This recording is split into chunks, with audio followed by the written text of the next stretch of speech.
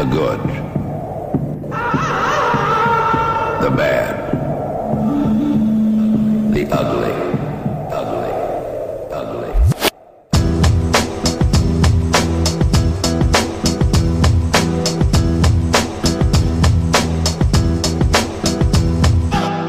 Welcome to Sustain Nutrition's podcast, Chewing the Fat, where Joe and James will be discussing all things good, bad and ugly regarding training and nutrition. So pull up your pants, put your best foot forward and get ready for some serious oral pleasure. Without further ado, here are your hosts, Joe and James. Sustain Nutrition. It's having a slurp of tea, chewing The fat podcast. Episode 170. Wow. Can you believe it? Can you Adam and Eve it? It's only taken us 22 years to get to 170 episodes, even though we release these allegedly once a week. This is the most consistent I am with any Sustain content, though, to be fair, but only because you're making me do it.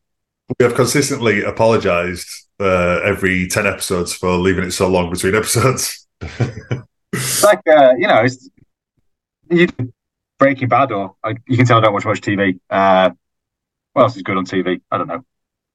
Avatar? Rainbow?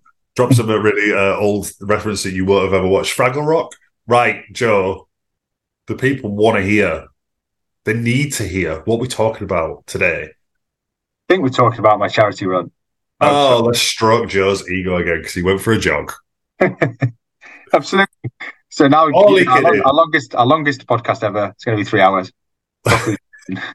It's going to be more painful than the 108 miles that Joe ran in 24 hours. So that's what we're talking about. We're talking about Joe's Backyard Ultra, his experiences, I suppose. Well, no, yeah, it'll just be your experiences, why? Like what I'm going to say experienced again, during those 26 grueling hours. So Joe, for people who don't know, tell them what a Backyard Ultra is. So a Backyard Ultra is a 6.7 kilometre or 4.167 mile loop. And you got to run one every hour. So we started at 8 a.m. and you can run that, as one guy did, in 32 minutes. Or you can run it in 59 minutes. And then you've got to start the next one at 9 a.m., 10 a.m., 11 a.m., etc., etc. So you get to rest for the time that you're not running. And the idea is it works out as 100 miles a day. So it's every hour on the hour. You can't not do the full, because a backyard sounds very friendly on it, whereas like most people's backyards are not over 4 miles long. So yeah, you have to do that, and if you don't do that within the hour, or you don't set off bang on the hour, you're out. Correct. Why? Or you don't finish the loop, because them's the rules. It's just why did you do it, Joe? Why would you do such a horrendous thing? Because two reasons. The first one was selfish, was to push my mindset. And I figured it's something I've wanted to do for quite some time because I liked the sound of it. I knew it'd be something that would take me to a mental place that I hadn't been to before. And secondly was for charity. So for Rape Crisis, who support women in desperate need of help after sexual assault. It was a charity that I supported early this year, raised just shy of $2,000. And I thought I'd like to try and get to the £5,000 mark for the year. Brilliant. So, I mean, you're not from a running background as such, you're kind of sporty. You've gone through phases of rugby, boxing, intermittent bodybuilding, I suppose, kind of like building muscle and strength. I don't even really know. When you just kind of decided, like, right, I'm going to go do the Leeds Marathon. Yes, I mean, I've done a tiny bits of running before. I've done a couple of park runs and then a couple of maybe like 1 or 2 10Ks. Did a half marathon a few years back when I did some rowing. I did quite a bit of running when I boxed. And I found that I was kind of quite good at it then. But yeah, not really necessarily what I'm built for, especially the super distance stuff. I'm big and heavy, so it wasn't necessarily what I gravitated towards. Although I guess the size of my ankles and my wrists might suggest I might be built for running. I don't know. It's interesting stuff like that, isn't it? And I do find that stuff fascinating about what you're built for and can you still do it and everything else. But at the start of this year, I went to a CrossFit competition. This is where this kind of iteration of running came from.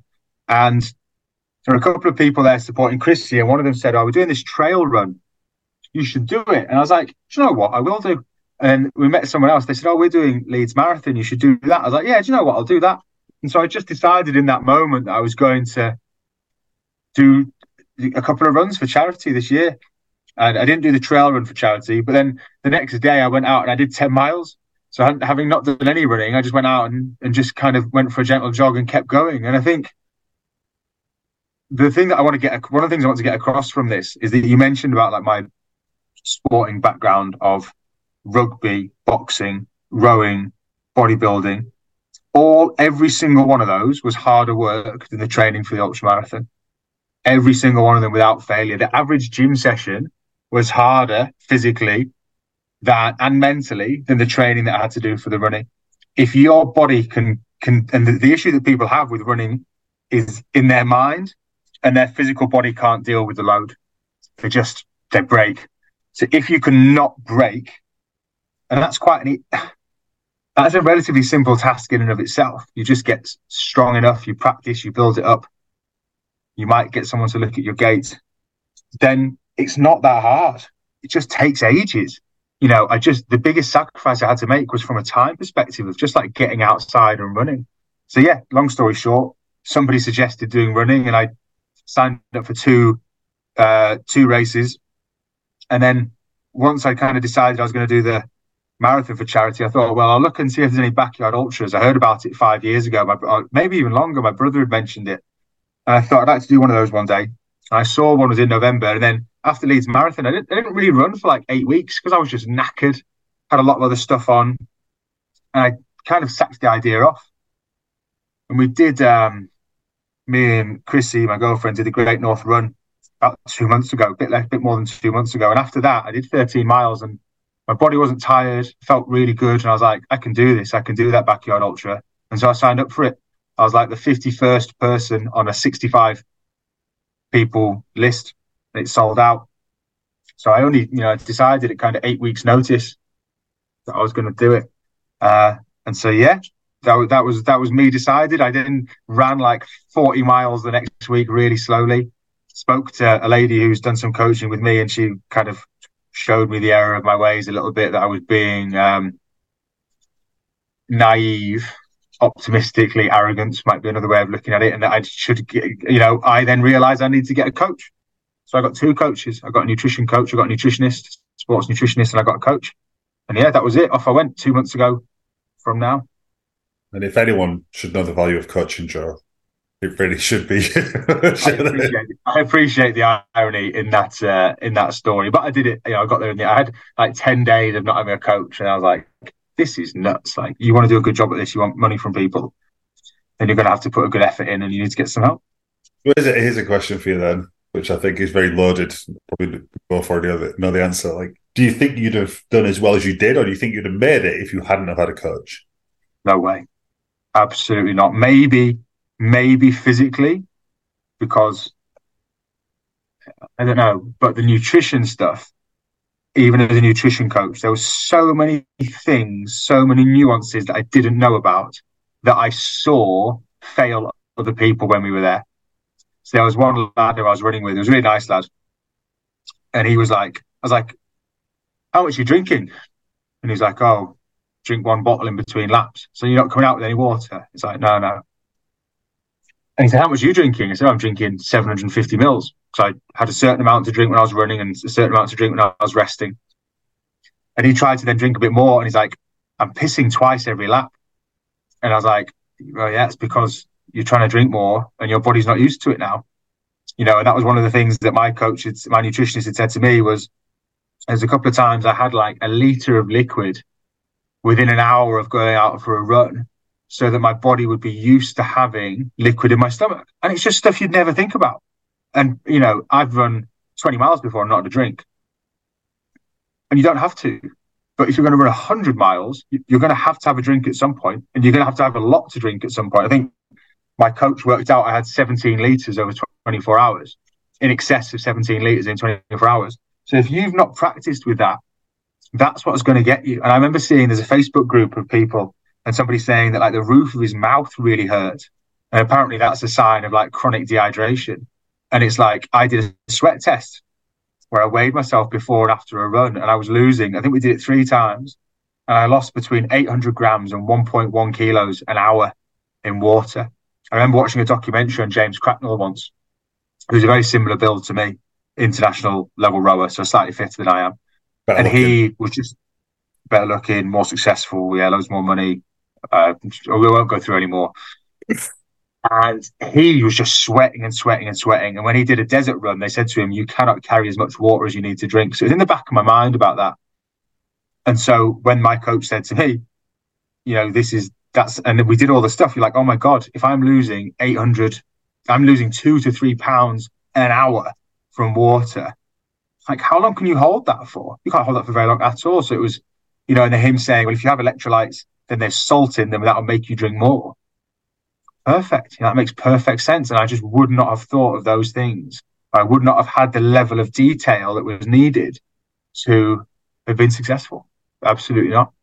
And that is, well, I mean, on a very, very minor scale, isn't it? Like, I think stuff like fitness, training, whatever, it's so much. You see so many people winging it. You go to the gym and you see people just making it up. I'll just pick this up and I'll do some of these. I know it's not very good for a podcast, is it? I'll do some of that and I'll do a bit of that. And I've seen that guy doing that. He's got good arms. I'll copy what he's doing. And then I saw this on Instagram. I'll do this and do that, which might get some results. Like you said, you could go out and it's very accessible, isn't it? You can go out and you can run. You can do Couch to 5K. You could Google, marathon training or whatever. But it's those tiny little nuances or those tiny little insights from these experts that just go, this is the path that you need to take. Like you said, that guy who's not drinking water and then tries to drink water and then it's like, holy shit, this feels weird. It's like, it makes you so much more likely to be successful, having someone who has guided someone through that pathway hundreds and hundreds of times before and can pick up on these mistakes. Like if you're like, and he's like, how much water are you drinking on a run? You're like, oh, nothing. I did 20 miles, didn't drink anything. Came back like, right, well, you need to stop doing that because when it comes to the backyard, you're going to be screwed like that other guy. So yeah, it's these little, well, not even tricks either. It's just like methods that make all the difference. It's opening your eyes up to problems. And there were things that went wrong during my run that now I would know how to do differently. And by paying for a coach, they give you some of that early. And I think one of the things that we are both good at that served us running Sustain and served me with running is we listen.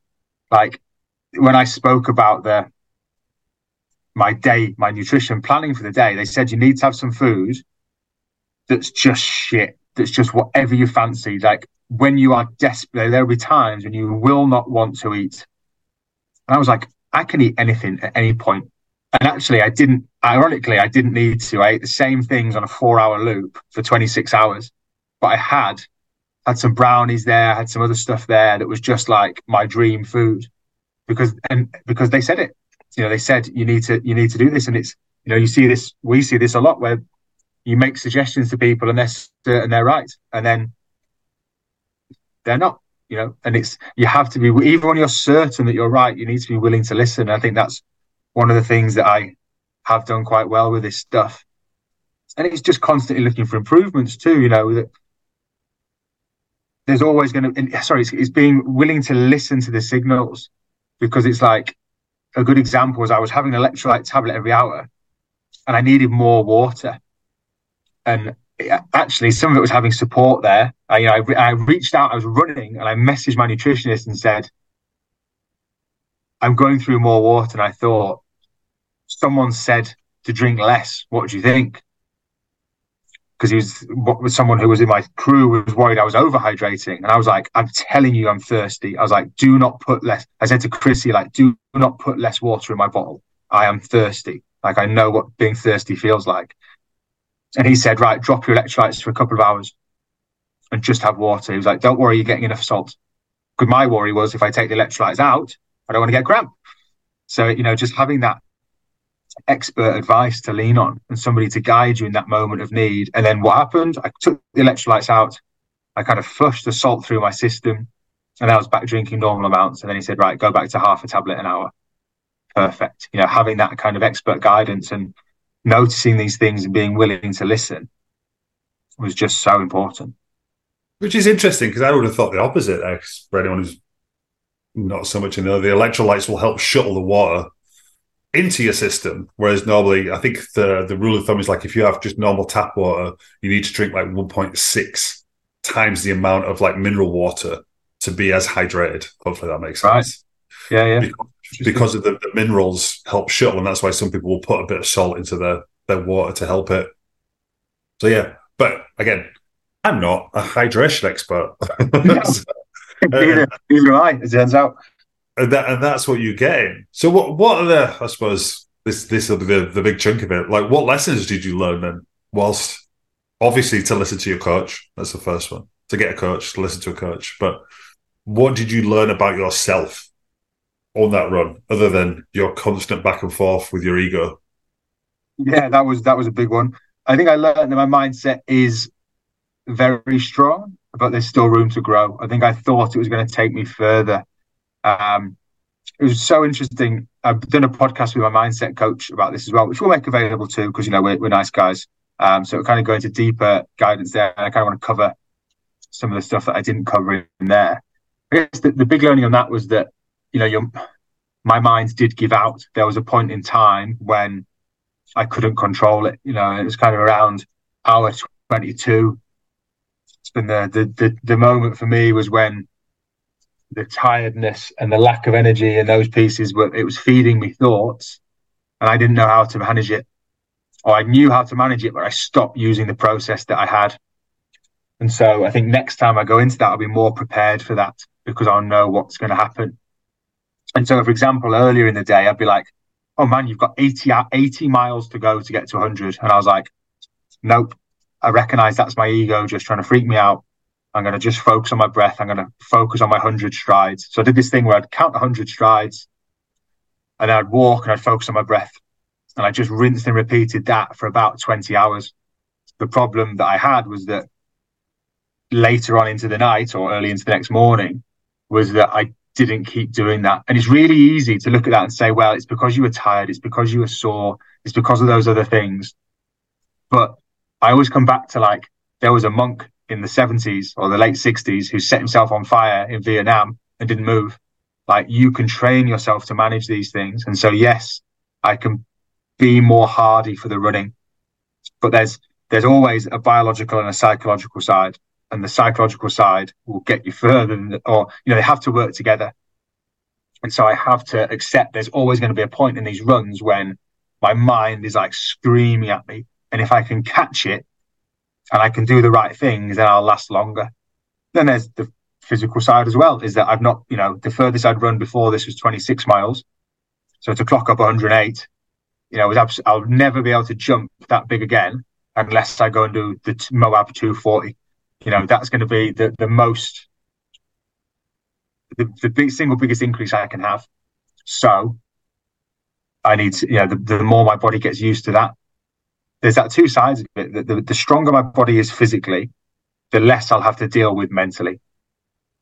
End of story. But the stronger I get mentally, the further I can go. You know, the number of people who were ahead of me or people who looked fine, who just disappeared after a lap. There's a lady who was running with me, and at 4 a.m. she was like, what time does the sun come up? I said, oh, I don't know. And she said, oh, I did a race like this earlier in the year. And when the sun came up, I felt loads better and I kept going. And she was fit, you know, she was ahead of me. She was faster. She looked good. And so she had tangible proof that in a couple of hours, like, she knew she was going to feel better. She knew she was going to come out the other side. She was fitter than me. And that was her last lap, because either she got injured or, more likely, like most people, she couldn't get rid of that thought in her head. And she then buckled early, or what I would class as buckling early, you know. And so it's, yeah, what are my big learnings? To be physically more hardy. And actually, I'm already kind of in the process of doing some really cool stuff on that front. And then there's also that I can grow psychologically, and that there's going to be this point when the skills that I use work, but I really need to double down on them. You know, I really need to catch it and to put them into play. think you need to be a bit kinder to yourself as well, Joe. Like saying my mind broke. Yeah, fucking 108 miles after 26 hours of running. I suppose we didn't really touch on that. So when I came and saw you for a few hours. Oh, yeah, speaking of food, I definitely saw you inhaling a few crisp sandwiches. It was like it was like one of the parties that I've seen Magnus go to, when he says like a plate full of crisps, 2 pieces of cucumber, pizza, 5 biscuits, and ice cream. Yeah, like an epic cheat day, but you definitely burnt a few calories. I think you did like 200,000 steps or something, didn't you? Yeah, so it was quite funny because I got in at 11:50 and I said to my brother who was crewing for me, I was like, how many steps are on that watch? And he was like, 19,000. I was like, what the fuck? 19? And he's like, oh no, 119,000. And then the next day I did 75. So I think I did 194,000 steps over the 2 days, which is like a whole week of doing 30,000 a day, which is just obscene, isn't it? It's nuts. Like, no wonder my body broke. But yeah, so your laps was just over 50 minutes, weren't you? So you had like 8 or 9 minutes between runs to, like, you drink some Coke with something in it. I don't know, whatever your magic formula was, it looked like. And then eat something, and then get your legs rubbed for a little bit, and then be back out again. I had 50 minutes to start with, and then 52 towards the end. The last one I did was 55 and a half. That was the one when I would have liked to have gone out again, but I was cooked then. I was done. How did you find that, like, kind of like short rest period? I know we had like a quick chat where you said like minutes never felt longer. But yeah, how did you find that? Because I feel that would be where I struggle if I just got back and it's like, I've got 7 minutes and I've got to do that all again. And then I'll have 7 minutes and I've got to do that all again. Like, how did you find that? I think I had a full acceptance that I was just going to go and go and go, so it didn't bother me. I think, as you mentioned there, like, I've never had a minute feel like so long in my entire life. Like, there were points when I was lying on the bed, like in the night, so I wasn't even getting a massage or anything nice. And I'd say to my brother, how long have I got? He's like, 90 seconds. And I was like, that is amazing. I was like, that is so good. I'm so happy I've got 90 seconds more. And I think the fact that I think like that without trying, and anyone I've worked with will know about, or may well know about, my belief in positivity and gratitude and all those things. Like, I really felt like in that, looking back on it now as well, that was it paying dividends. Was I didn't think, I've only got 90 seconds left. Was like, I've got 90 seconds to enjoy. And like, I think I was moving for like 22 and a half hours out of the 26. So when you get 60 seconds on a bed, you're like, this is amazing. This is so nice. It's so nice to have my feet off the floor. There was never a point where I thought, I didn't even think I don't want to go out again. I think, and that was one of the things that worked really well for me, was that when people said, how far do you want to go? I said, until my body gives in. And so the mistake that I made that I wouldn't make again was when I got to 22 hours, I was like, I was just on the edge there. That was when I came back and I just said to my brother, I was like, I'm teetering. I was like, I'm absolutely like on the edge of just my mind going here. I just can't do it. And I had a little like weep on Chrissy's shoulders. I was like, it's just so hard. Because it's overwhelming at that point. Like I would have bet money before. I was like, I bet I cry in the next 24 hours. I sensed I was going to get to that point. And sorry, what was the question again? I've got a bit lost. Well, okay, how did you find having the short breaks, and then we've got on to talking about mindset? Yeah, so the short breaks were fine, to be honest. And actually, what you have to do, a guy that did better than me, he had less rest. He had like 5 to 8 minutes rest repeatedly. And in order for your body to cope, you have to sacrifice that nice feeling on the bed.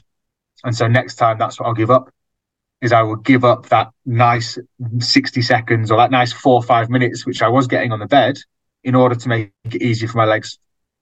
You've got to then, I'll go slower. And you've got to deal with that pressure of like, I'm at the back and am I going to get round in time? You've got to have that faith that you will. And what that gives you then is less pressure on your legs. So I will sacrifice that nice, oh my God, it was heaven. I might have a couple of laps. So I do it a bit when I'm really struggling, when I go a little bit faster to give me that. But my baseline speed will go down, go up, speed down. Yeah. Which is really interesting because, like you said, you really are running your own race. That's what I liked about it. Like, it didn't matter whether you came in first or whether you came in fourth or fifth or 60th or whatever. It was last last person standing, I should say. And like you say, you got to run your own race, and that's what I kind of mentioned about like your ego, because there's going to be that bit like I've taken that person over, or oh God, my ego's taking a hit because this person's taken me over, or this person's got back before me or whatever, and it must be that a constant game of just checking yourself. Shut up, do the work. You know what I mean? And yeah, and I even looking at the tiny mindset piece there that you said about kind of like reframing of, you've got two ways of looking. You've got 90 seconds left. You've got two ways of looking like, shit, I've only got 90 seconds left, versus, thank God I've got 90 seconds left. It's the same amount of time. You're probably in the same amount of discomfort or pain, but how the thought that goes through your head there is going to completely revolutionize how you frame that. Like, oh my God, I've only got 90 seconds left, this is terrible, versus, oh my God, I've got 90 seconds left, this is amazing. And it's something that people struggle with, isn't that? A positive reframe. Like, what is it? Where your attention goes, your energy flows. So if you're constantly like, oh my God, I've only got 5 minutes left, versus, Jesus Christ, I've got 5 minutes left. It's, a completely different feeling in your body. It's a completely different thought pattern. And I know it is very simple for us to say it like that. Like, oh, you just got to do a positive reframe. But it's such a great skill to develop. And I say develop because you have to practice it. 100%. I was thinking that as you're saying it, like, I'm so lucky that has been like baked into my upbringing in my life. So now, I don't know if I've told you the story before, but growing up, that was always the thing. If I complained to my mum, was, you should be grateful that you've got food in the fridge, fresh running water, flushing toilet, roof over your head, money in your pocket, that you woke up in a hospital in my arms, not in a mud hut in Africa. I can reel it off because I remember it being said. And I get kind of angsty when people are like, oh, well, that's toxic positivity. And you know what? There are times when actually a different approach might have been beneficial. But I'll tell you what, if I look at most people, even just in that race, let alone most people in the world, it serves me well day to day. And yes, there's a subtle refinement that could make that better with regards to like letting somebody have a bit of a moan and letting someone feel those negative emotions. But for the most part, it's a really, really useful skill to have. And like you said, it's a skill that can be, other people will have to learn. And it's a skill that I have, that I've been given, that's been forced upon me, and I'm not going to let go of, because in those sorts, not even just in those instances, like all the time, it's really useful. And the problem that I had in the lap 22 was I was lost in the pain, and I was lost in all the negatives. And that's what I mean about there's still room to grow. Is it like, and that's what one of the notes that I wrote myself was like, search for hurt. Of like, the more pain that you go through, the more you grow. The further I can get into that discomfort, the more my mindset's going to change. And I'll be interested to see how like the next ones go, like whether I can go, because I know I'll be able to go further physically because I'll do the training, but can I go any further mentally? I would see that as, that would probably be the bigger win for me, would be if I can be in those levels of pain and dig out another couple of laps. It's bloody hard. I thought it was going to be one of the another interesting learning was, I thought that like, I looked at it and said, if I get back in and there's time on the clock, then I will go. I'll run again. So it's a really easy scenario that you walk in, you look at the time, you make a decision based on the time. You're looking at it completely rationally and not looking at the emotions. What I completely forgot was that for hours and hours before that, I was going to have my voice in my head being like, we need to stop. This is so hard, endless, and I had that for hours, like 4 hours was the point when it was really hard. And there were points in that when it was all right and points when it was worse. But then when you get to that question of, do you want to go again? And the mistake that I'd made was, when I got to hour 22, I was like, just get to 24. I got to 24 and I was like, right, when you do 25, that'll be 4 marathons. And then I saw Jamie Peacock, and that helped me do it. And I did another one. So by that point, then I'd set those goals, 24, 25, 26. I'd hit those targets. And that was then enough for me to be like, that's good enough. Whereas actually, if I go into it and say, right, I want to get 30 or 35 and really try and hold on to that number, because I had said that before, as daft as it sounded, I had said I want to do 48. I was like, set a number that's so big you can't possibly reach it. And then I just let go of it, because, one of the things that, if you ever heard that before, about one of the most kind of willpower crushing things you can do is give someone a target and move it. So they do it a lot in like the SAS training of like, right, you've got to run for the next 20 minutes, run as fast as you can to get back. And they're like, right, again, but this time he's going to finish in 15 minutes. And then they just keep moving those goalposts, because it just drinks people's like zest, I suppose. It drinks your willpower, it drinks your resilience. And so it's right, how do you get around that? And not setting targets is a way of doing that. And I fell into that trap of you're at 22, just get to 24. Because at that moment, I guess the mistake I made, thinking through it now, was I should have just stayed present. I should have just said, back to my thing at the start, can you take 100 strides? Yeah, can always you're not going to take 100 strides quickly. 4 miles an hour is pretty steady. And if I'd just been able to stay in the moment then, because as I'm going to change my mind on what I said. If you said to someone at mile 22, you've got to get to 48, then they'll quit. I would have quit. If somebody said to me, it's 48 or nothing, I'd have gone, right, I'm done. Whereas if you said to me, can you take 10 more strides? Yeah, I could do that. And so that's what I need to get better at doing, is like just that keeping your mind in the moment, which I did really well early on. When I thought, oh God, you've got 80 miles to go. How are you going to? No, we're not going down that path. I can hear what you're doing, ego. We're not going there. We're just going to focus on these strides, and then you can just plod them out. You just set off 2, 4, 6, 8, 10. Because one of the things I noticed really, really easily was when you start the loop again, you get to 1K really easily. 1,000 meters is not that far, and then you're like, well, I've only got another 5 to do now. If I just keep plodding out at this pace. And again, that positive mindset really plays in, because I'm like, I'm nearly there. Because you could easily look at that and go, you've done 1K, you've got 6 to go. That's ages. That's really hard. You can't do blah, blah, blah, blah, blah, blah, blah.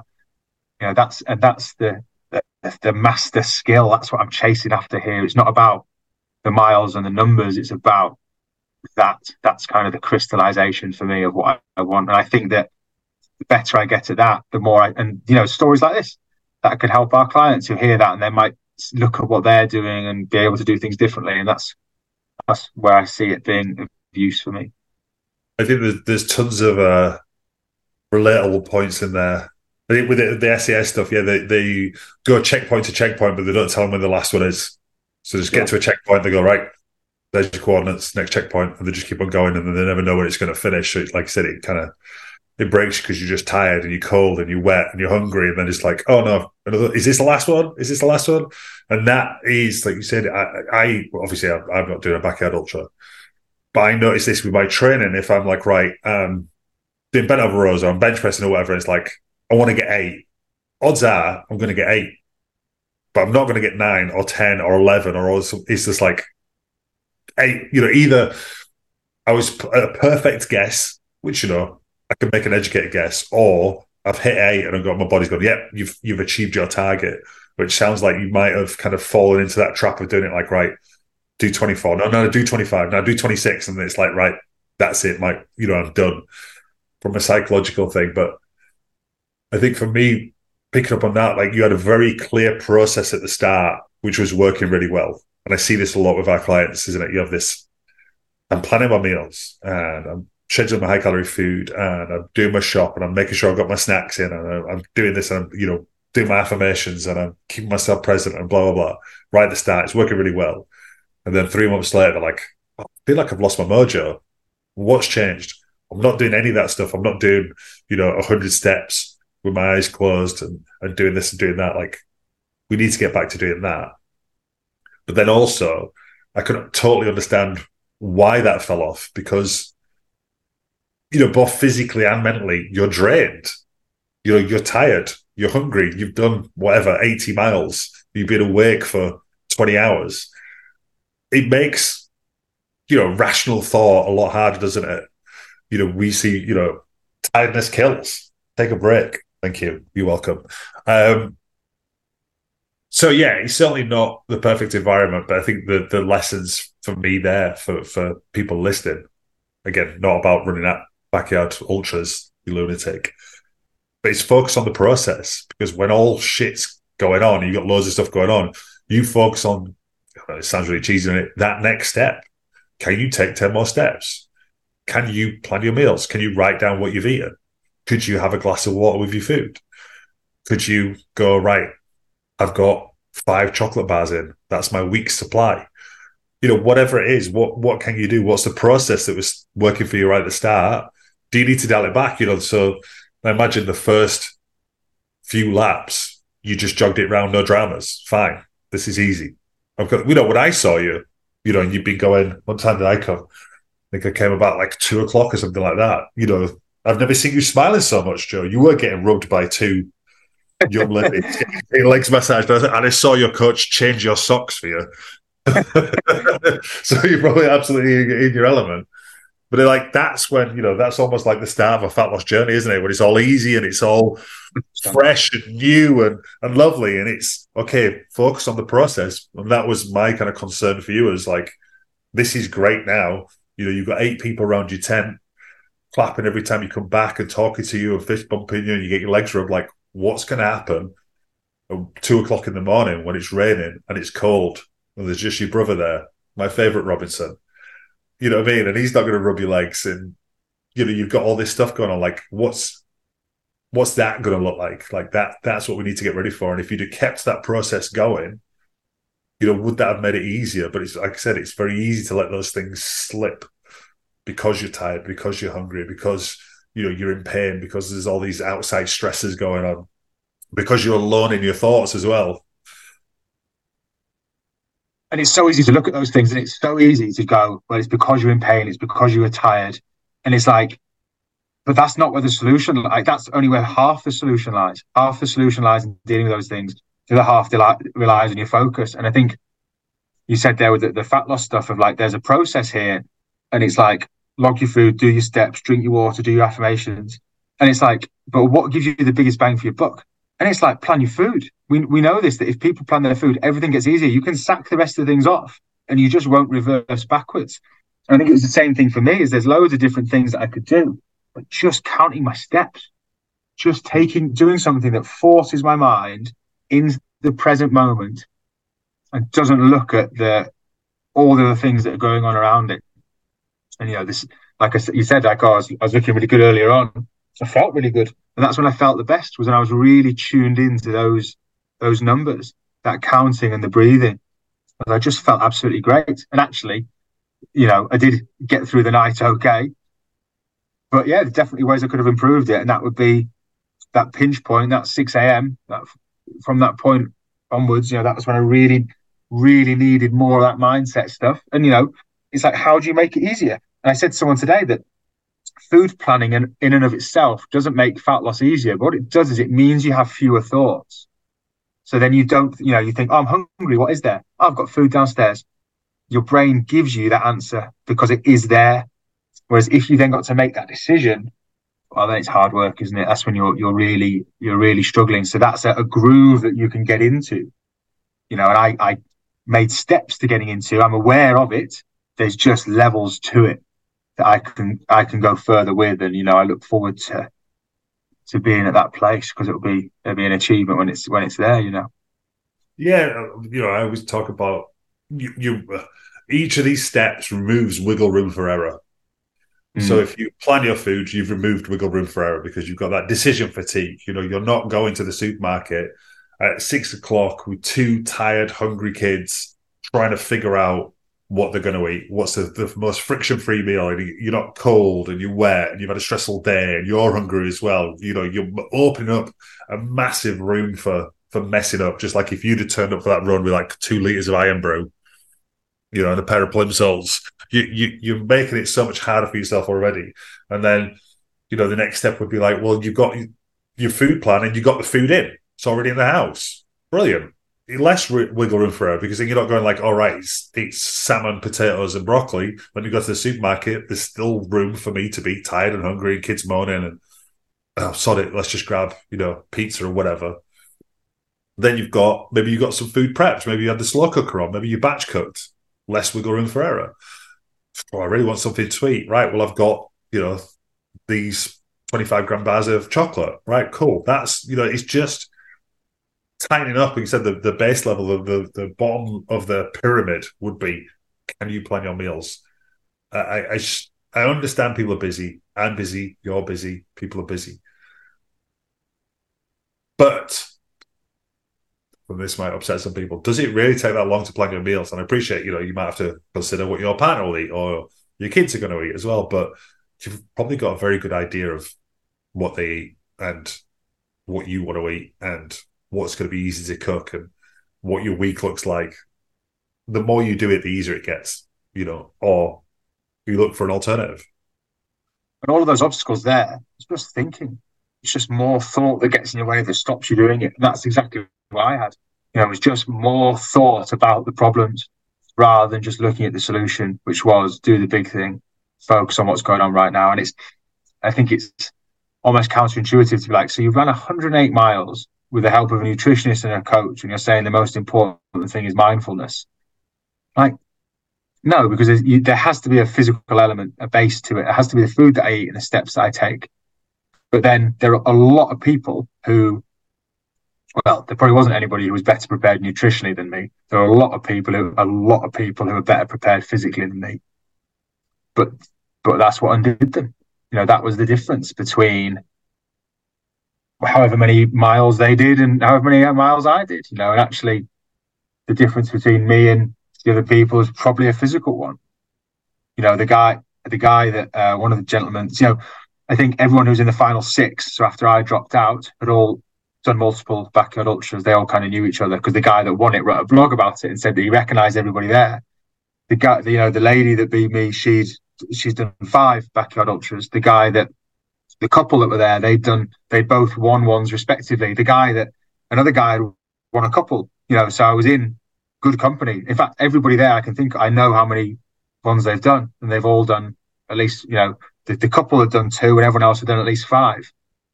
So it's like, okay, so they've already had a chance to learn more lessons than I have. You talk about that 10,000 hours of practice, they have put in more time than me. And so it's very easy for me to look at that and say, well, other people have built for it better or whatever. Like, they have put more time in. They have put in more effort than I have at this moment in time. So now it's like, how do I close that gap?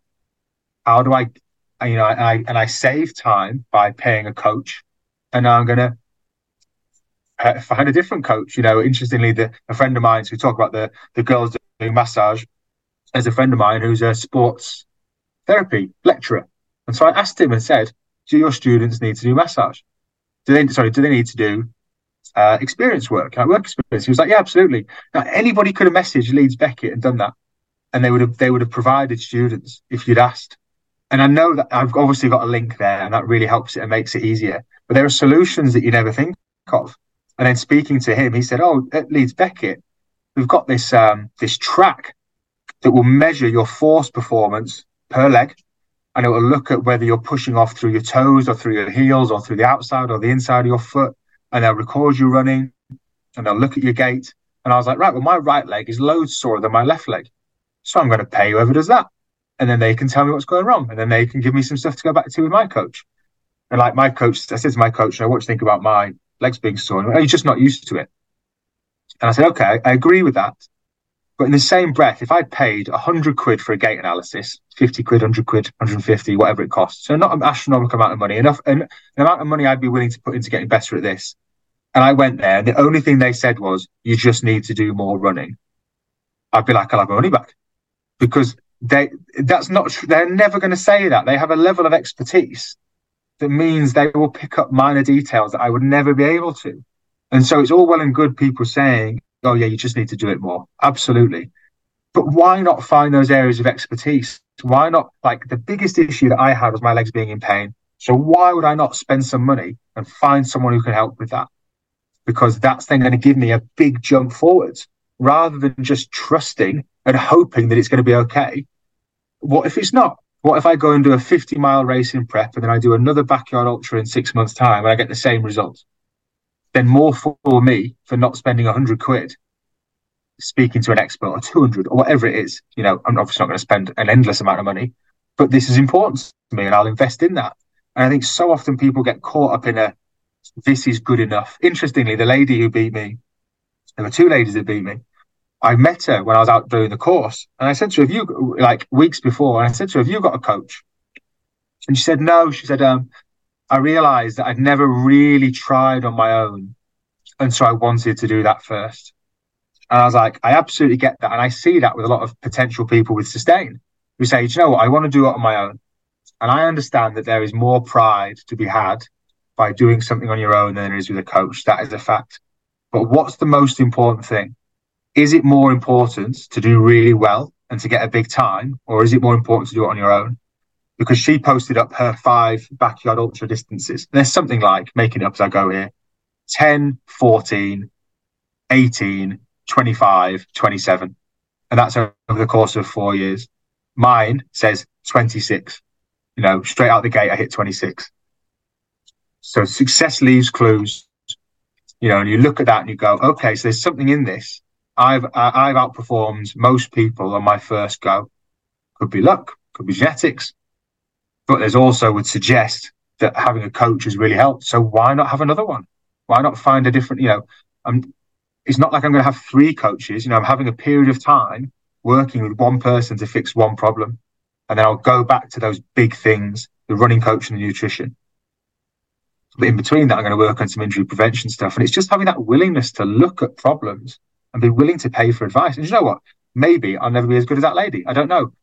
But I believe in order to give myself the best chance possible of getting more distance, that I found my big issue. You know, I've been icing my feet as we've been going here because I've got sore ankles. But I found a problem. So work on it. You know, don't just hope it goes away. Don't bank on crap advice, which, you know, I'm not saying my coach's advice is crap. He might be right. But for the sake of a small investment, to me, it is an absolute no-brainer to look into it, you know, and to find these people who know more, you know, like my friend from Leeds, Beckett, who said about this treadmill. Absolutely, I'll give that a go. Might waste money, probably won't. Odds on, it'll really help. But it's just that willingness to take that risk. And I think so often people have these stories in their head of like, I want to do it on my own. I don't want to lose this money. It's cool. But what's going to happen off the back of that? Odds on, you're not going to get what you want, would be my personal and professional experience with those things. Or it's going to take 5 times longer. Because yeah, absolutely. I don't want to be doing this in 5 years' time. Well, yeah, I mean, like you said, if you'd have gone in there coachless and you'd have kind of winged your own training program and gone, I know what I'm doing, just running, you know, where would you have got to? And it might be that lady, you might have done 10 hours. And then the next one, you're like, all right, I've learned from this. I need to take on more water. And then the next one, you get 15 hours. And then you go, all right, I started cramping up, so I need to use electrolytes. You know, you've got that, whereas you've took that shortcut, again, which is not a negative thing, by someone going, I've worked with these people, this is what you need to do. And then your coach has gone, right, now it's time to back off on your runs or do this or do that. You know, you've shortened that learning experience for you by speaking to experts. Count what it is, there's like 3 questions, isn't there? Like if you don't know something, it's like, what do I need to learn? Who do I need to speak to? Or what do I need to read? Or something like that. That's the kind of like solutions to all knowledge. Like, who do I need to speak to, or who can tell me the right answers? And that's what you've gone straight to. Which again, it's really easy.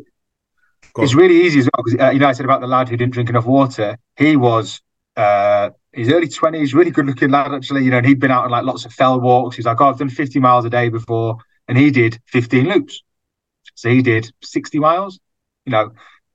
And you could really easily look at that and say that's really good going. And it is really good going. I'm not saying that it's not. What I am saying is that I put an extra 50 miles on that.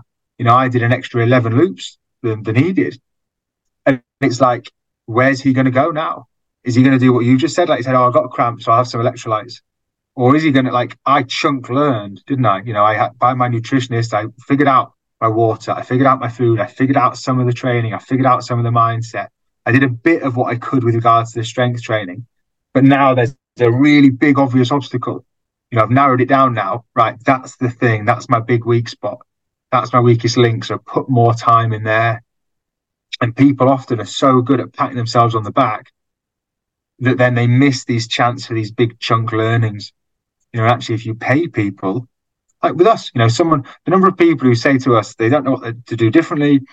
They don't know where they're going wrong. They're doing everything right. And within a week of looking at their foods, you're like, here's 10 things you can do. 10, guarantee 10. Because we can go as granular as you like. And obviously, the big thing is going to be more protein and veg and sort your exercise. There's your first 3. And there's going to be a few other little pieces beyond that aren't going to make much difference. But why not look for those things? Why not pay your money? If it's not important to you, that's fine. But we know that for a lot of people, running, fat loss, whatever it is important. People get a lot of pleasure from it. They get a lot of worth from it. I certainly do, from the running side of things. So why not invest in it? If you're going to do something, do it well. 100%. So, big question, Joe. Not fidgeting. What's next? Have you run this week? No running this week. Lazy bastard. Seeing the sports therapy friend on Tuesday to make a decision about next week. And then commit to. I will do 2 backyard ultras next year. I think maybe 3. That's the plan. So I've decided. I wasn't sure whether my coach thinks that he can get me to a couple of my other running goals alongside backyard ultras. But the main thing is to put 30. To win one. I don't know. Maybe next year. Do you reckon I can win one? Yeah. Get over 30. I can't. This is the funny thing with this stuff. You can't control it, can you? You can't. If somebody turns up who can do 60, I'm not going to win. But I can control what I'm doing. So I guess I'd like to get over 30 on the next one and over 35 on the one after that, if it's possible. Yeah, definitely concentrate on that. Like you said, the controllables.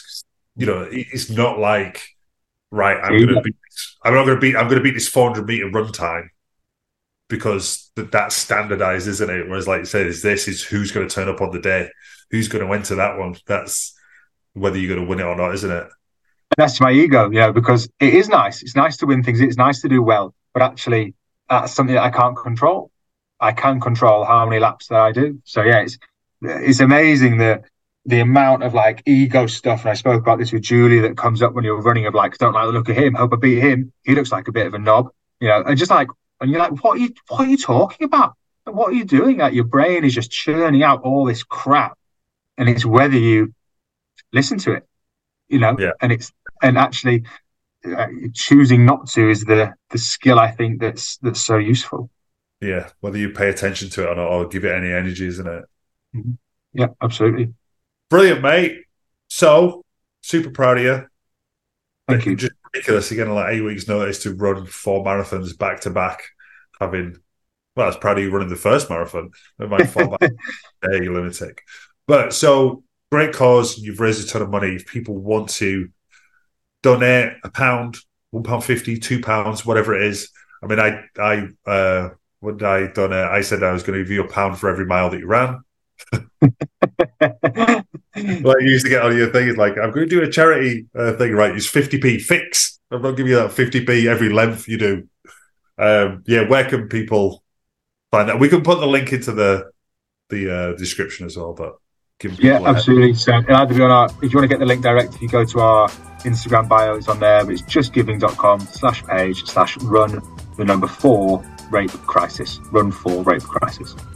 Amazing. And I'm currently £179 away from the target that I set. So if you could donate, that would be absolutely fantastic. Thank you very much. And thanks to all the people that I've done so far. Everyone that's reached out and said, well done. I've never had such a massive outpouring of support and congratulations. And it's been extremely satisfying for my ego, but for me as well, just to know that a lot of people care. And it's just nice. It's nice to receive. So thank you to the people that have done. No, you've done an amazing thing, mate. Should be proud. Thank you. I am. I appreciate the kind words. Brilliant. Right. Thanks for listening, guys. As always, if you've got any questions about anything, literally anything, you can message us. Me and Joe are always up for chatting. We're real people. This is not AI. I sometimes get that when people are like, I know this is an automated message. Like, honestly, it's not. It's me. You can message us on Instagram or Facebook, emails, whatever. Just reach out. We're always happy to chat and lend an ear. And yeah, that's it. Right. Thanks for listening. Take care. Comb your hair.